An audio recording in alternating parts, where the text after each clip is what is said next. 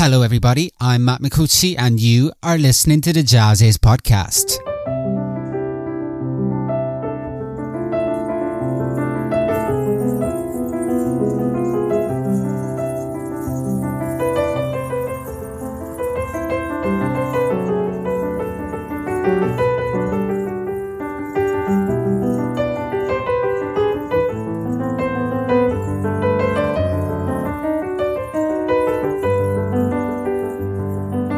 Hello everybody, JAZZIZ online editor Matt McCucci here, welcoming you to a new episode of our podcast series of conversations with some of the most amazing artists on the jazz and creative music scene today. A series that we simply like to call the JAZZIZ podcast, and it's brought to you in conjunction with JAZZIZ Vinyl Club, a series of vinyl compilations carefully curated by the JAZZIZ editors, and that is an absolute must for lovers of jazz and vinyl alike.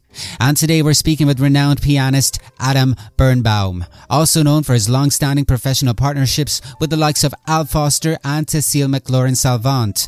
In his most recent release, as a band leader, BIRNBAUM delves into the world of Johann Sebastian Bach, offering fresh modern trio takes of preludes from the first half of the classical composer's timeless, well-tempered clavier collection, featuring preludes and fugues in all 24 major and minor keys. This captivating album, aptly titled Preludes, serves as the centerpiece of our conversation, and we also discuss why BIRNBAUM believes this to be his most personal album to date. So fire up on Audio TD and listen to the audio waves as they fly through the air. This is the JAZZIZ podcast.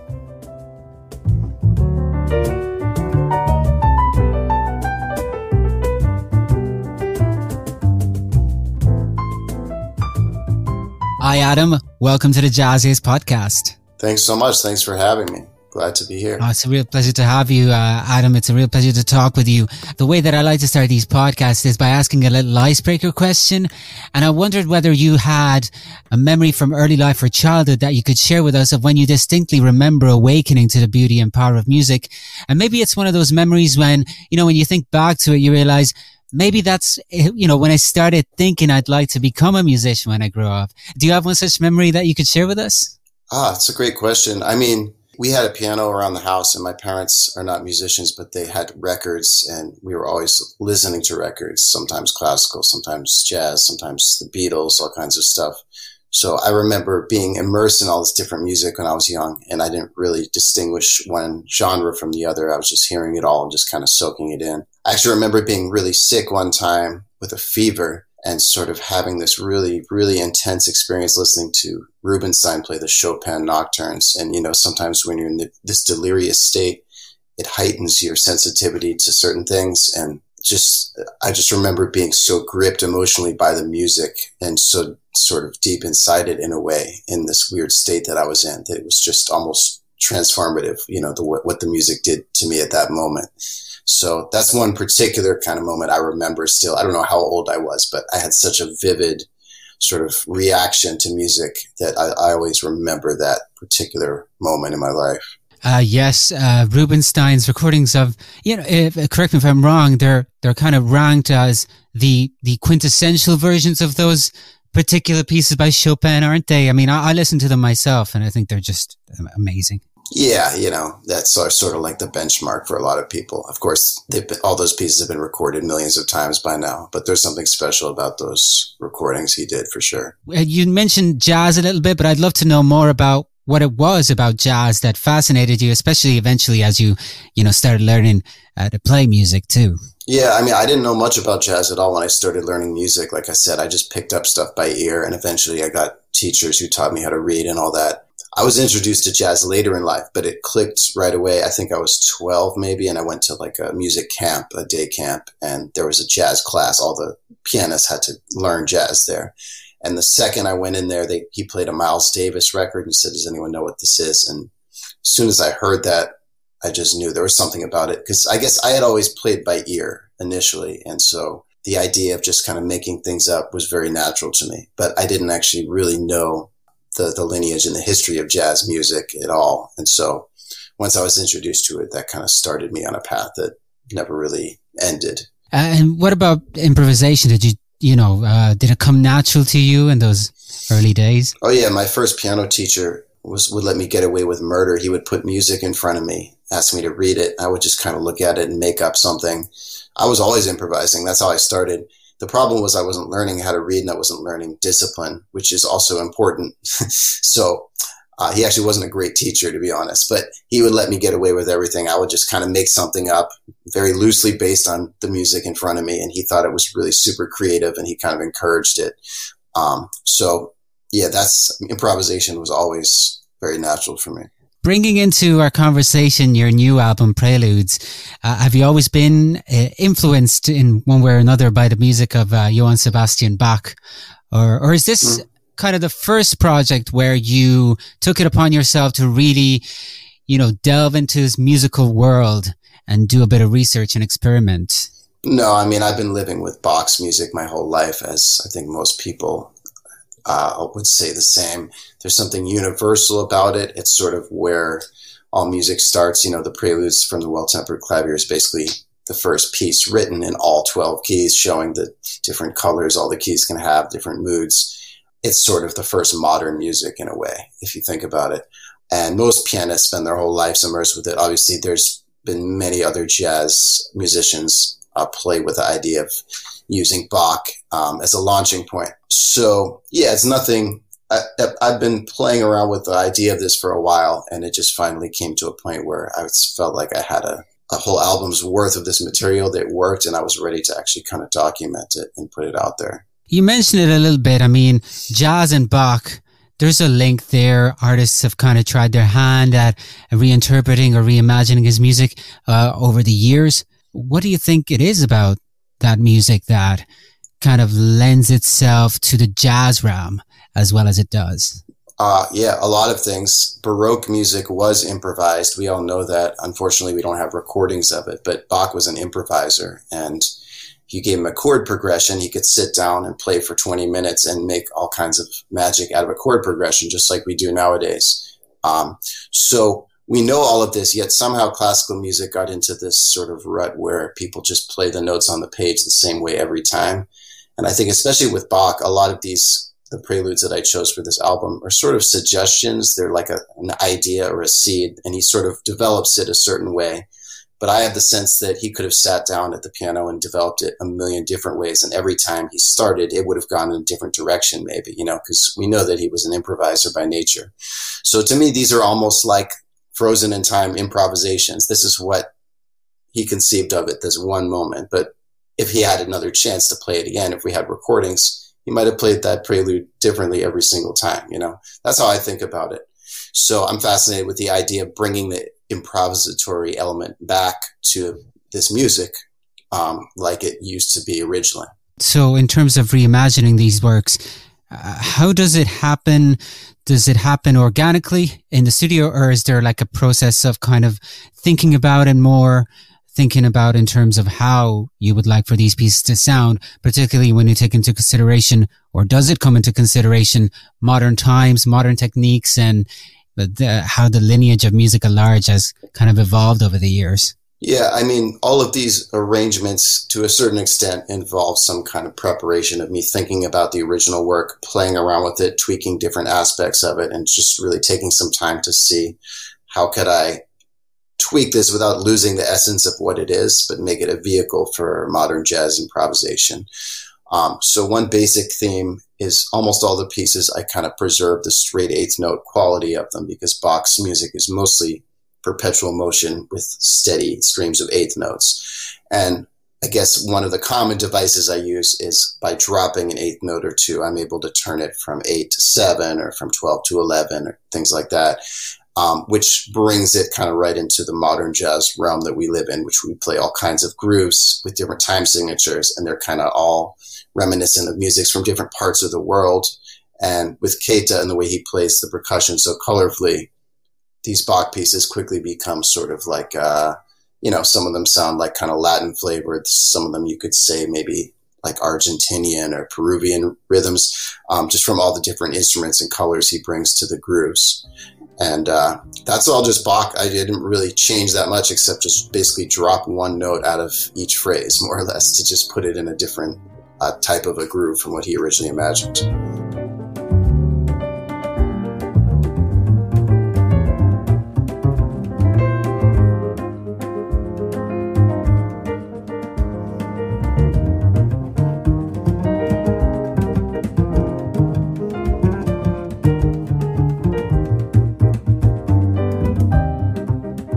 track you are hearing is from Adam Birnbaum's latest album, Preludes, available now on Chelsea Music Festival Records.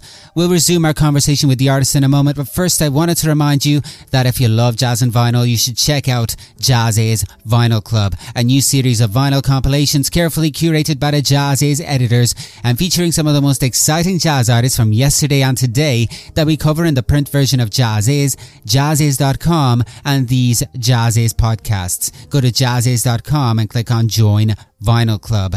And now, back to our conversation with Adam Birnbaum.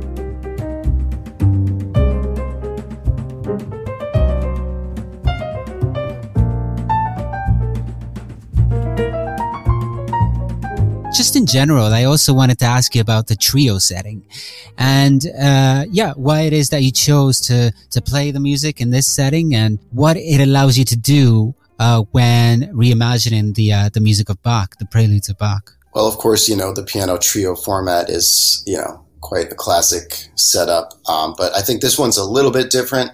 I think bass is absolutely vital to it for me because Bach writes such incredible bass lines and his harmony is so clear and structured that in order for me to kind of fly on top and be able to do all the creative things I want to do, I need that rooting of the bass line. And so Matt's kind of the perfect guy. He knows he's a very mature and seasoned player, and he knows how to just kind of hold down his end of the thing while I go off, He's a very, let's say, selfless contributor to the trio. And for drums, traditionally, I wanted a different sound than a traditional drum set here because I wasn't hearing like a full-on jazz drum sound. And Keita, I've collaborated with him on several things, and I thought he'd be perfect for this.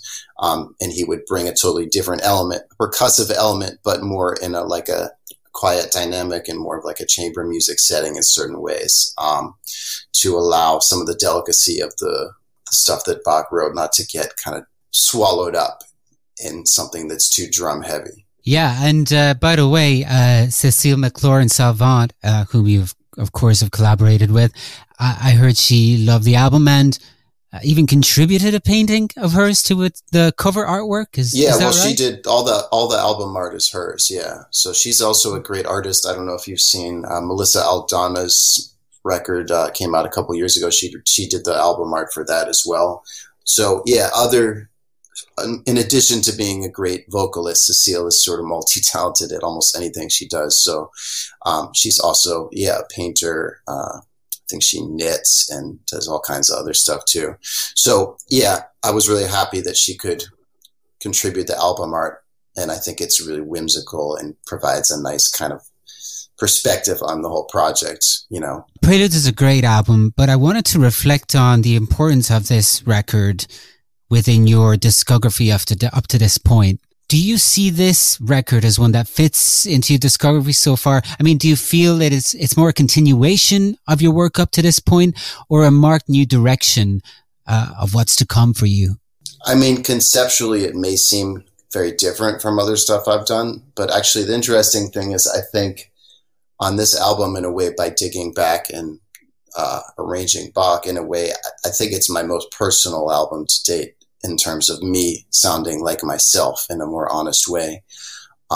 So it may sound backwards to say that, going back and digging to Baroque music and trying to make it into jazz makes you more yourself. But somehow I think that that's kind of what this project did. So I'm happy with the results. I mean, my last record was a straight ahead trio record with Al Foster and Doug Weiss, which was sort of documenting a relationship we had for many years, playing together all the time. And I'm very proud of that record too, but two totally different trio records, right? So I guess I'm interested in kind of not, how people say get typecast as one certain type of player. I like so many different things in music and even just in jazz. There's so many possibilities. So I think my next project will probably be something totally different too, I'm not so interested in just putting out a record every year with the same trio with, new standards arranged, just like the last one. I kind of like the idea of just trying different things each time. I'm curious, is there anything in particular that is interesting you right now and that you feel like you will be pursuing maybe with the next project of yours? I haven't really gotten that far yet, to be honest, because this is just coming out and we're just starting to book this project for various performances and stuff. So, I mean, I have at this point a decent collection of compositions that haven't actually been recorded.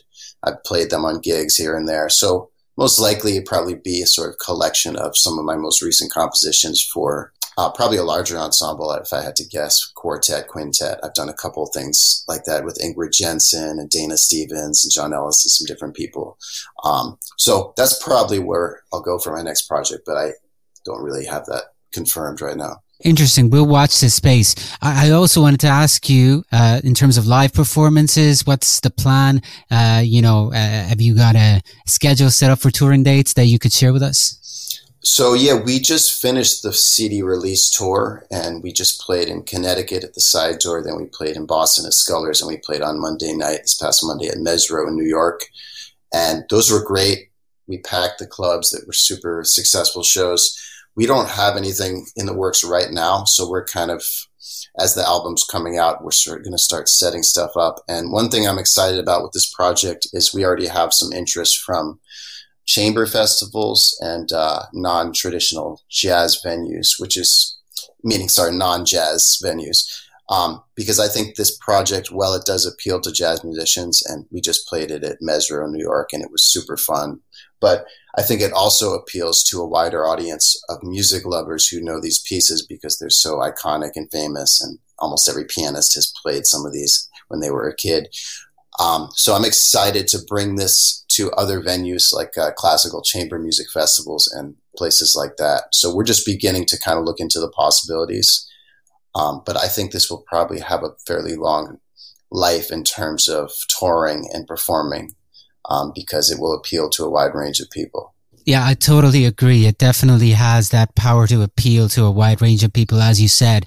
But yeah, how can people keep up with the news? Are you active on social media? Is there a website that you could share that people can keep up with everything like touring schedules or upcoming releases? Yeah, absolutely. So I have social media. Instagram is Adam Birnbaum Piano. Facebook page, the same name, Adam Birnbaum Piano. And I have my website. It's just my name.com. And as much as I can, I try to keep those regularly updated.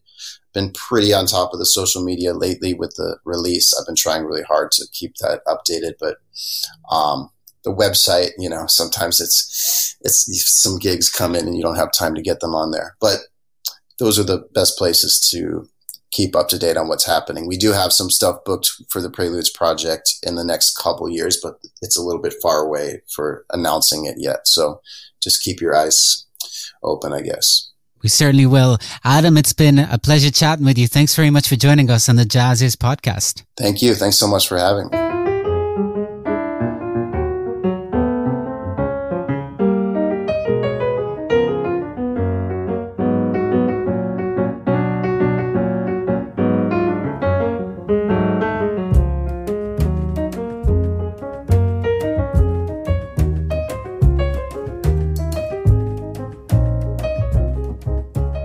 I hope you enjoyed our conversation with Adam Birnbaum, and I remind you that his latest album, Preludes, is available now. And if you love jazz and vinyl, be sure to check out our JAZZIZ Vinyl Club. Join the club and we will send you 4 premium limited edition color vinyl albums mailed directly to you. Just go to jazziz.com and click on Join Vinyl Club for more.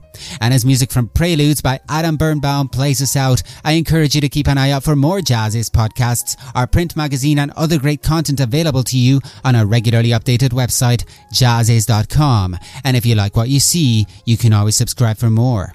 Till the next time, this is Matt Micucci signing off. See you soon.